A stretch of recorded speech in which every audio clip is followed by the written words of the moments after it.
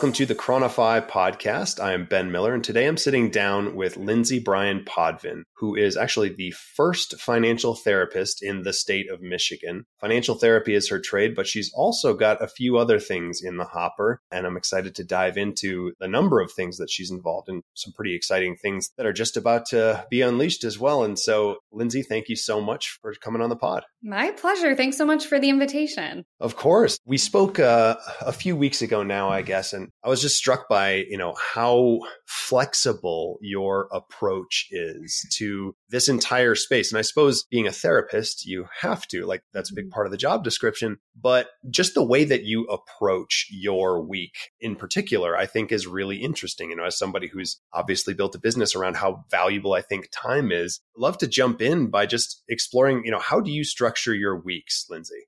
Ooh, good question. Well, at the time of this conversation, I'm in the process of restructuring my week. So for about the past 2 years, I have done my clinical work. So I've seen patients or clients in my therapy practice for 3 days a week on Tuesday, Wednesday, and Thursdays. And then I've bookended my weeks with more content creation, with writing, podcasting, guesting on events like this, and creating content. And it really helped me to scratch my itch of being a little bit more creative. As a therapist, there's a lot of work that kind of goes on underneath the scenes, but we don't often get the opportunity to be pretty creative as an outlet in that profession. Unless you're like an art therapist or dance therapist or music therapist, of which I am none. I'm a financial therapist, so there's not a lot of that happening. Right. So I kind of bookended my weeks with a bit of creativity. And one of those days ended up almost just organically being filled with consulting other therapists in private practice around how to build sustainable and profitable private practices. In the field of therapy, a lot of us are undercharging and overworking, and we're bleeding hearts, and we're trying to do all the things, and it leads to burnout and potentially resentment. And over time, I think when you and I caught up, we had just missed each other at FinCon, and FinCon really reaffirmed for me how important it was to have financial anxiety and money shame information in the general public's knowledge or awareness. I presented on why it's so important for personal finance creators to have an understanding of financial anxiety. And I got some beautiful feedback about how important it was and how useful it was. And it was this light bulb moment of, I've been doing all of this amazing work to toot my own horn in these one-on-one sessions, but wouldn't it be great to bring my knowledge of shame-free financial therapy with a specialization in money shame and money anxiety to people in the personal finance industry or to human resources where they're working really hard to create financial wellness programs, to universities, to healthcare systems, et cetera. So I'm in the infancy stage of now shifting my week to 2 days a week of clients and opening up that space to be 3 days a week of more content creation, hopefully speaking engagements and collaboration, and decommissioning coaching other therapists on the business side of their business. Wow. I mean, there's a lot in there that I want to dive into. Yeah. But first off the bat, I'm intrigued by the qualifier shame-free. And so what is wrong with the way that other people are doing therapy? How do we get to a place where we need to say, oh no, I'm a shame-free financial therapist? What's the backdrop there?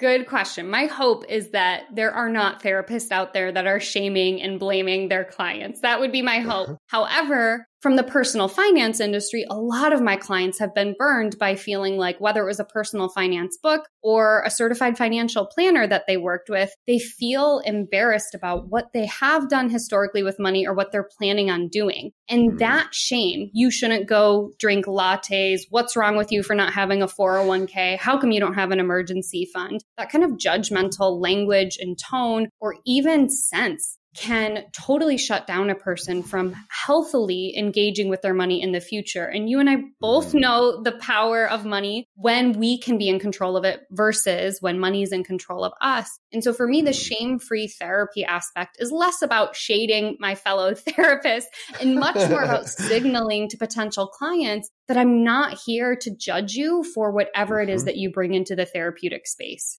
I think that's powerful and well said. I think people, for whatever reason, whether it's some kind of a stigma or whether it's some kind of a misapprehension about what therapy even is, they can come in with these preconceptions where it's just like, oh, geez, I'm going to be so embarrassed. How am I going to, open the kimono, so to speak, for this type of an operation when I'm not even willing to talk to my best friends about it? Like, there can be a lot of kind of deep-seated reservations around communicating to this to anybody. And so then walking into some stranger's office who professes to be an expert can be a pretty intimidating experience for folks. But I like that from the perspective of it just being a rebrand, if you will, or like a different way of communicating what you're up to. Is like, listen, right out of the gate, we are not here to judge you. We are here to take where you are and help you make the best of it, wherever that may be, because spoiler alert, everybody's messed it up somewhere. And everyone will continue to make mistakes. That's the other piece is even when you learn things about money and even when you learn things about yourself, it doesn't mean you're going to get from where you are now to financial independence or early retirement or whatever your financial goals are without making some mistakes along the way. So I really appreciate you saying that. Another thing that I was intrigued by in your opening was just the intentionality. I've met very few people who have been so thoughtful about the way that they structure their time. We all know we should do it. We all know we should take a look at like, okay, how am I spending my days, my weeks, my months, like that type of thing. It sounds like you've taken a properly systematic approach and gone, okay, this is the right share of my week to devote to this endeavor. This is the right share to open up for I don't know what yet, but we'll see what comes in. I'm curious, how did you come to a point where you determined that, okay, this part of my life I need to wind down and then I'm going to create space for something else? How did you get that signal? Like most people, it kind of happened to me. I was not this amazing Zen person who color coded her calendar and was like, all right, I'm just going to make it work for me. I was a workaholic and recovering perfectionist. In my first job, before I went into private practice, my first job as a clinical social worker, I was doing what a lot of us do in any job, right? New, super excited, hit the ground running, working a lot, being underpaid. That's another story for a different time.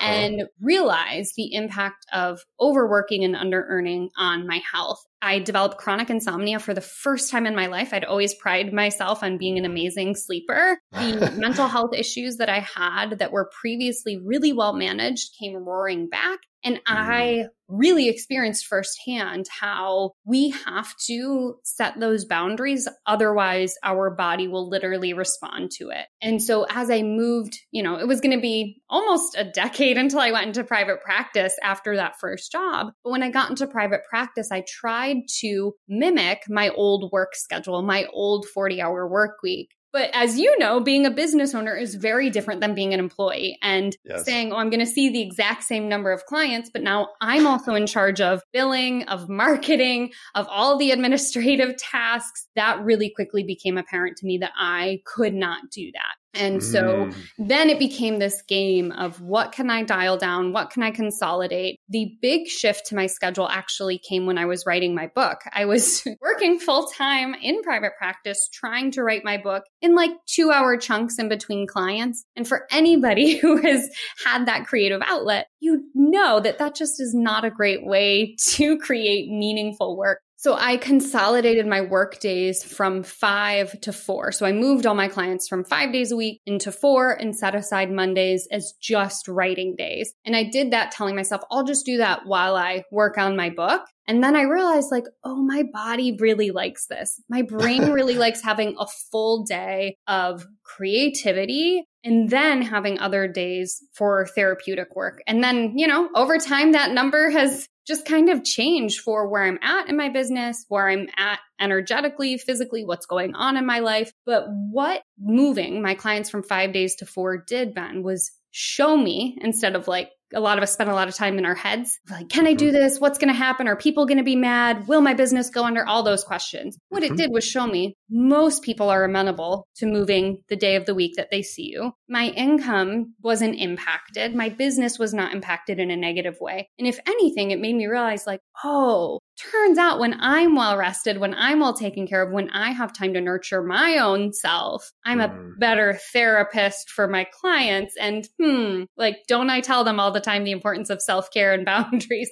So it was more of doing and then realizing how beneficial it was for me. I see. I mean, there's so much in there. I think it's one, how are you supposed to fill up other people's cups when you are not filling up your own? It's something that, is especially obvious, I feel like, to parents, where it's just like, you can, for the first year, just white knuckle it and go like, okay, well, baby's going to get everything. And that's just the way the world works. But then you realize, okay, it's a marathon, not a sprint. You got to take care of yourself. Otherwise, you're going to be a horrible parent tomorrow. And so it doesn't matter how good you are today, because you just got to keep the sustainable engine rolling. I love the intentionality. It's something that I aspire to. And honestly, I've tried some experimentation lately with like how my calendar should work, based on the nature of my life, which is, as yours is, ever shifting. Sometimes it's like, oh, okay, well, I no longer need to recruit this person. And now I've got access to their labor. And so I can take this day back from recruiting and plow it into the product or whatever it may be. But I'm finding myself constantly being buffeted by these opportunities or things that look like emergencies. It'll be like, okay, Tuesday through Thursday, these are the days I'm doing my calls this week. And then it'll be like some business deal or something like that. That's like, they can only meet on Friday and otherwise it's going to be until February. And so it's just like, gosh, I know I said I wasn't going to do this on Friday. So how do you handle those like unstoppable force meets immovable object type of things?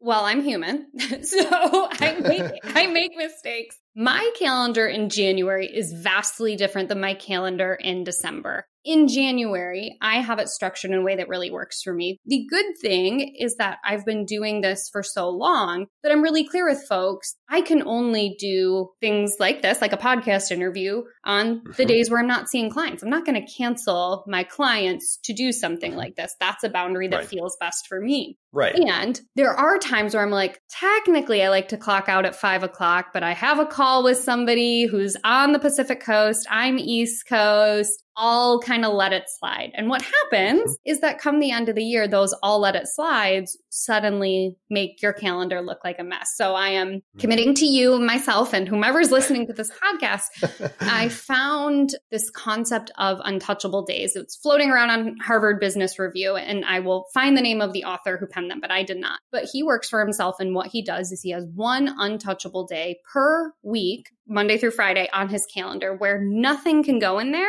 except for his own creative work, whether that's writing, recording, podcast, whatever. And so then he has the rest of the days of the week for meetings and things like that. And his rule is that if one of those immovable things lands on an untouchable day, he then has to move that untouchable day somewhere else by the end of the week. So then he has to cancel all the other appointments on those other days. So I'm not quite that ambitious, but I did go through all 12 months of 2023 and put one untouchable day per month in my calendar, and I'm going to experiment with that and we'll see how it goes. I love, there was a small sleight of hand that happened early on in what you just said, which I think is brilliant in the sense that it's the same way that this is going to sound dumb, but like it's the same way that I look at things. It's like, I was asking you, how do you handle exceptions? And the way you answered was, well, I'm human, so I make mistakes. And so there was like this conflation of like exceptions with mistakes, but that's exactly like, I don't think that's wrong. Right. At least in my own, the way that I see things, because I've seen it before where it's like Tuesday is my untouchable day. I will not put anything there. And then it's like that unstoppable force. So I put one little half hour after lunch because I'm like, I'm going to be stepping off for lunch anyways. I'm not going to be, corrupting my deep work time. And then what happens? Well, I see that there was something there. And so I put another one right after it. And by the time the Tuesday shows up, it's like 4 hours of calls. And so I love that you mentioned mistakes because like that's what makes us human. Sure, it might seem like a bug rather than a feature, but the reality is we can pretend all we want that we can, exercise discretion and be big boys and girls and just like handle it. But like the reality is sometimes you have to just appreciate the fact that you're fallible. If you make this, compromise or exception here, you better set up a system so that you don't betray your original intentions. And so I just wanted to double click on that because I thought it was cool how that was kind of where your head went with it. Yeah. And it's interesting because as I heard you talking, I was also thinking of the product that you developed. And it's very similar in that way, in that, you can absolutely have these things that come up and build in a little splurge bucket that you can use right now. And what that means is there may be a change in the future. But I think where you and I in past conversation really aligned was that it doesn't have to be all or nothing. And I think so often in the finance space, in the fire space, in the entrepreneurial space, it is you wake up at 5 a.m. every day, you grind, you write 3,000 words, you do the post, you auto schedule it to a million places, you don't sleep. And it's like, that's also not living. So, this untouchable day, if you make a mistake, it's not the end of the world. But I like having these guardrails on it to where you still give yourself permission to take back that time. And to me, just like if we're thinking about money, I'd rather have some money saved than no money saved. I'd rather have a half day to myself than no day to myself for this untouchable day or this creative time. I think that's a great reminder for, like you said, many domains in life. Just because you break one small part of something doesn't mean that, well, the whole thing's ruined because it's now imperfect. Like we can still pick up the pieces and maintain what's left. It doesn't have to be this all, binary type of thought. I'm curious. I want to get a little bit more at the origin story here. How does one decide to become the first financial therapist in Michigan? Like it's fascinating because it's a nascent discipline, but Michigan's also a pretty big state. And so I'm curious to know, what made you plant your flag as you know what, I'm the right person for this. I'm going to go do it. Yeah. Well, going back to that first job where I was getting sick and working hard and doing work that I felt was very meaningful, I turned to personal finance books like many people do. This was in the days where podcasts were new though, Ben. And so I was literally going to the library and checking out stacks and stacks of books. Because again, I'll figure it out kind of person. Give me the information. I'll make it work. So in my first job there, when I got my paycheck, I was earning less than I did as a waitress. And I had this immense shame of, here I am. I went to grad school. I come from financial privilege. I did not graduate with any debt. And still, you can only stretch your money so far. So those personal finance books were helpful in that they gave me some ideas on what to do. And, I dialed down my spending as best I could. I shopped at Aldi and Trader Joe's and used coupons. And I started doing secret shopping so I could go out to dinner and still have a little bit of fun. But I was, scraping by. I was living as close to paycheck as possible while trying to be quote unquote good, whatever that meant. And a year into that job, I did all the research on how to negotiate a raise. And I sat down for my performance review, very confident about the changes that I'd made in the organization, the work that I'd done, how I never called off sick, blah, blah, blah, name all the things. And I asked for my raise and I was told, oh, Lindsay, we can't give you a raise. You should really be grateful to have a job in this economy. Oh, gosh. And my story isn't uncommon, right? And I share it because people can probably hear bits and pieces of themselves or a loved one in that story. We are often told that what we have is as good as it gets. We should be grateful. We should be thankful to have more than others do. And yet I was like, I am literally sick. I've developed chronic insomnia. I'm getting colds and flus left and right. My anxiety and depression is going bananas. I literally can't, this was pre-Uber days, but I couldn't drive an Uber. It wouldn't have been safe for me. I couldn't go back and do some waitressing on the weekends. I literally was not able to do the things to generate more income. So at that point in time, I realized I got to find a better paying job. And so on the walk back to my desk, I could feel it in my body. This is it. I got to go. And so I found a job that paid better. And as soon as that paycheck started coming in, it was like, oh, now I can actually do some of those things that those personal finance people told me to do. This feels much better. And it was this moment of realizing my own lived experience. And also, remember, I'm a therapist. So on the other side of my desk or of the couch or wherever I was sitting that day were clients who were coming to me with anxiety and depression concerns. And my training, when they said, geez, I'm really stressed out about money, my training was such that I was supposed to give them resources. I was supposed to say, here's the utility company emergency line. They won't shut off your power. Or here's somewhere you can go to refinance your credit. Not knowing that that was good or not good advice. I just felt like, man, there is such a gap here, and that I'm helping people with their mental health, but I can't help them with one of the biggest parts of their life. And I just experienced this very real thing where having more money helps you to manage more money. And I just thought, man, we got to do something here. And so I kept searching for something that would marry the two in a way where I would stay within my scope. I didn't want to go and become a financial planner. I didn't want to become an advisor. I didn't want to become a broker. I really wanted to stay in my lane of the therapeutic work. And eventually I found the Financial Therapy Association. I think I was going through this, how do I do this? How do I make this work? Question when the organization was founded. And that's why I'm kind of on the floor here, is that they were starting right as I was ready to find additional training. And so then I got trained in financial social work and in financial therapy. And fast forward, now I work for myself and have a private practice and do consulting and speaking on the side. I love it because it sounds like, again, theme here of intentionality, but like what you're really addressing here is you're treating the whole patient. I mean, that's one of the things that I love about financial therapy as a discipline is like, sure, I'll tell you all these kinds of things about the way you should think about these thought patterns or this kind of dynamic within your life or whatever it is. But as soon as you put a dollar sign in front of it,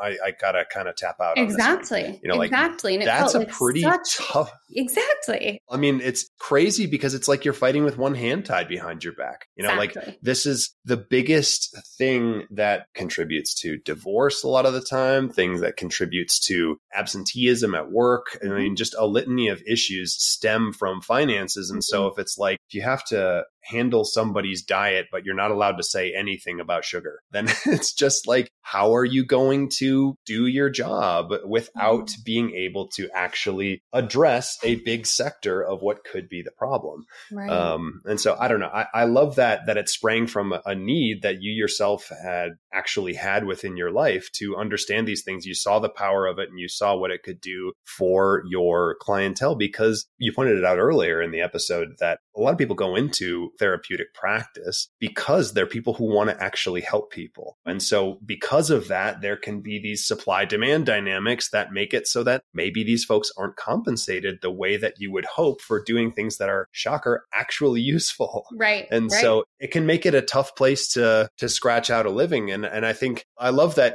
what you did there is you kind of reframed things from a fear mindset, which is kind of the basis of the question, like, how did you have the courage to, start your own financial therapy practice, the first one in Michigan? And you phrased it more as like, kind of like as I saw it, I didn't really have a choice. Like this was something that was necessary to. I think as entrepreneurs, we all have to have some sort of blind spot there, or like the fear receptors aren't as strong in some way, because as I hear you saying it, I'm like, yes. And there have been so many other friends of mine who are in the entrepreneurial space and have a very different discipline than me. But there is that thing of like, well, what else was I going to do? And it's really interesting. Maybe it's a little bit of narcissism. Who knows? Somebody listening might diagnose me with something. But to your point, I was just like, well, we're missing a huge piece of this puzzle here. We have to do something. And I'd been in nonprofits and academia, and I saw the pace there was something that I couldn't tolerate. The bigger an organization gets, of course, it can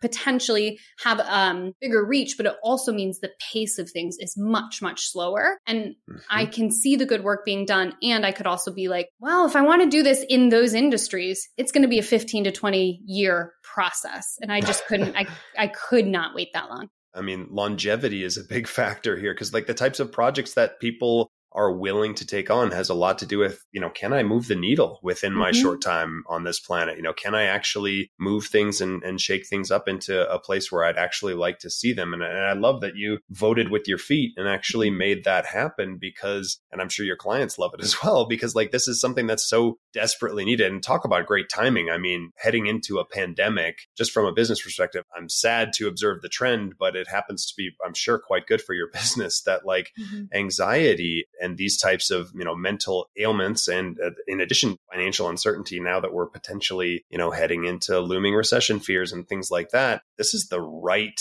tool for the job, right? Like what you're bringing to market is a service that's more necessary now than ever, perhaps. And so how does it feel to be on the crest of a wave that is so desperately needed right now? To your point, to be on the crest of a wave of things, of a service that's so needed, my hope is that there will be more of me. Right now, I don't have Yes. anybody else in Michigan that I can refer clients to do. It is awful to Mhm. tell people my wait list is over 200 people. I can do other things and I'm doing other things, but it is very different. There is Right. something very beneficial about doing general education on a topic and creating awareness for folks. And it's another thing to say, now that you have the awareness, where do you go? So my hope is that because I am thankfully connected to various alumni associations and various training programs, my hope is that they can kind of take on that labor of making sure that their students are getting training in the fields of social work, psychology, and counseling. When I was in school, it's no shade to my alma mater. Nobody else was talking about it. We did not talk about money at all. And we talked about a lot of really hard, intense things, as I'm sure you can imagine. So my hope is that I'm well enough aware that I cannot serve everybody. And my hope is that because I'm comfortable being a bit more in the limelight and making mistakes publicly and being a bit loud with the work that I do, that somebody out there is going to go, ooh, we should probably make sure our students are getting training on this and opening up that dialogue and conversation to have more people well equipped to have these conversations with their clients and make sure that other people in adjacent disciplines get the training that they need to do this type of work. And when I say that, I also understand that not everybody needs therapy, but I also think it's important for people in the financial planning fields just to have a baseline understanding of the way that money impacts our mental health and vice versa. Doing those things and exposing yourself to those things is really beneficial, even if you don't go and become a therapist. I mean, it's such an interesting space because, again, with the word intentionality, I probably sound like a broken record at this point, but the first order kind of like caveman response to, well, Lindsay, your wait list is 200 people long and you're working 2 days a week on this. Like, there seems to be a solution here. That's obviously missing these second order and tertiary sort of effects where it's just like, look, it might be good for the next 50 people on the wait list, but if Lindsay burns herself out, then guess what? Michigan's like flying blind, like, or that type of operation where it's like, I love that you've brought in like, listen, I hope that I have competition that's coming out of these schools. I hope that we have more people that can solve this problem because you've made it clear that it's the type of thing that you need to be at your best in order to do it best. And you know what it takes for you to be at your best. And I love that you've been so effective at drawing those lines where other people would just run themselves ragged and wind up being a hollow shell of themselves, because this is what keeps you a sustainable engine continuing to help people. And so anyways, just wanted to echo that as encouragement. Like, I think it's really great to know your limits and also to think about things in the big picture, because what you are doing, being this voice, on behalf of financial therapy into the wider ether of the internet or wherever it may be. And as a speaker and all these things, I watched a TED Talk recently that was about how it was ridiculous that we hold charities to this standard that no one would ever think about holding a business to, which is that like, oh no, if your money's going towards advertising, then I don't want to contribute to that. When it could be the case that spending $100 on advertising could bring in $1,000. And so then it's just like, okay, well, if you want it for the charitable cause to succeed, then clearly advertising is a big part of that. It struck me because I was like, wow, I had never thought of, like, I'm a pretty sensible guy and I'd never thought of it like that. Like I'd always kind of looked at it with more of this kind of Scroogey, like, oh, well, it's just going to go to advertising anyway, like that type of thing. And then I realized like it's just not a fair criterion to hold people to. And I know that might seem like a strained analogy, but the dollars in this case, to me, those are the hours of your time. That's like what you need to do in order to move the ball forward for as many people as possible, which I can tell this is something that you're wildly passionate about. It's inspiring. I love meeting people who are like that. It's basically the type of thing where I know it matters so much to you that you have thought this through to a T, and you're continually receptive to, these new nudges and influences that are like, I guess we should tweak things here or there. But above all, keep the engine running. Like that's a very wise, in my opinion, way to approach it.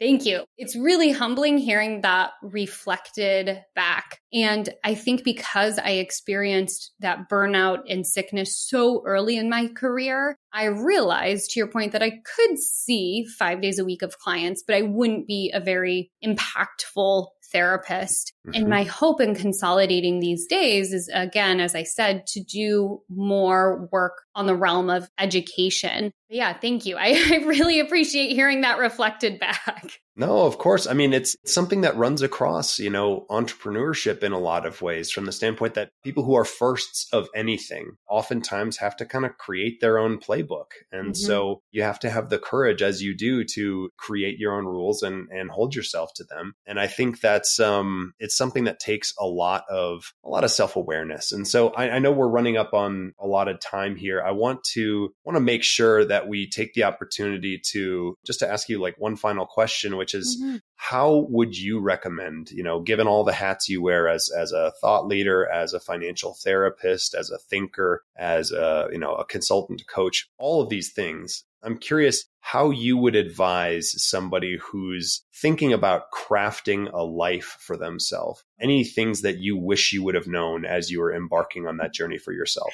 Oh, it's such a good question. The what do you wish you would have known? Because I think a lot of the times, depending on where we're at in our stage of life or our stage of readiness, I could have had a lot more information about how to shape my day, or potentially having gone into private practice earlier or been a better advocate for my own financial and emotional needs. And I think sometimes there is that benefit of lived experience. And I think for me, that lived experience helps me to uphold these self-care boundaries, helps me to be intentional about my schedule and about who I see and who is not a good fit, and et cetera. So sometimes that information is like, it's almost more validating after the fact, whereas yes, information is powerful. And sometimes you have to be at a stage in your life to be accepting of it. I don't know if that's a good answer, but it's what's coming up. I mean, what I'm hearing is when the student is ready, the teacher appears. And so to me, sure. To me, let me know if I've mistaken it, but like that to me, great.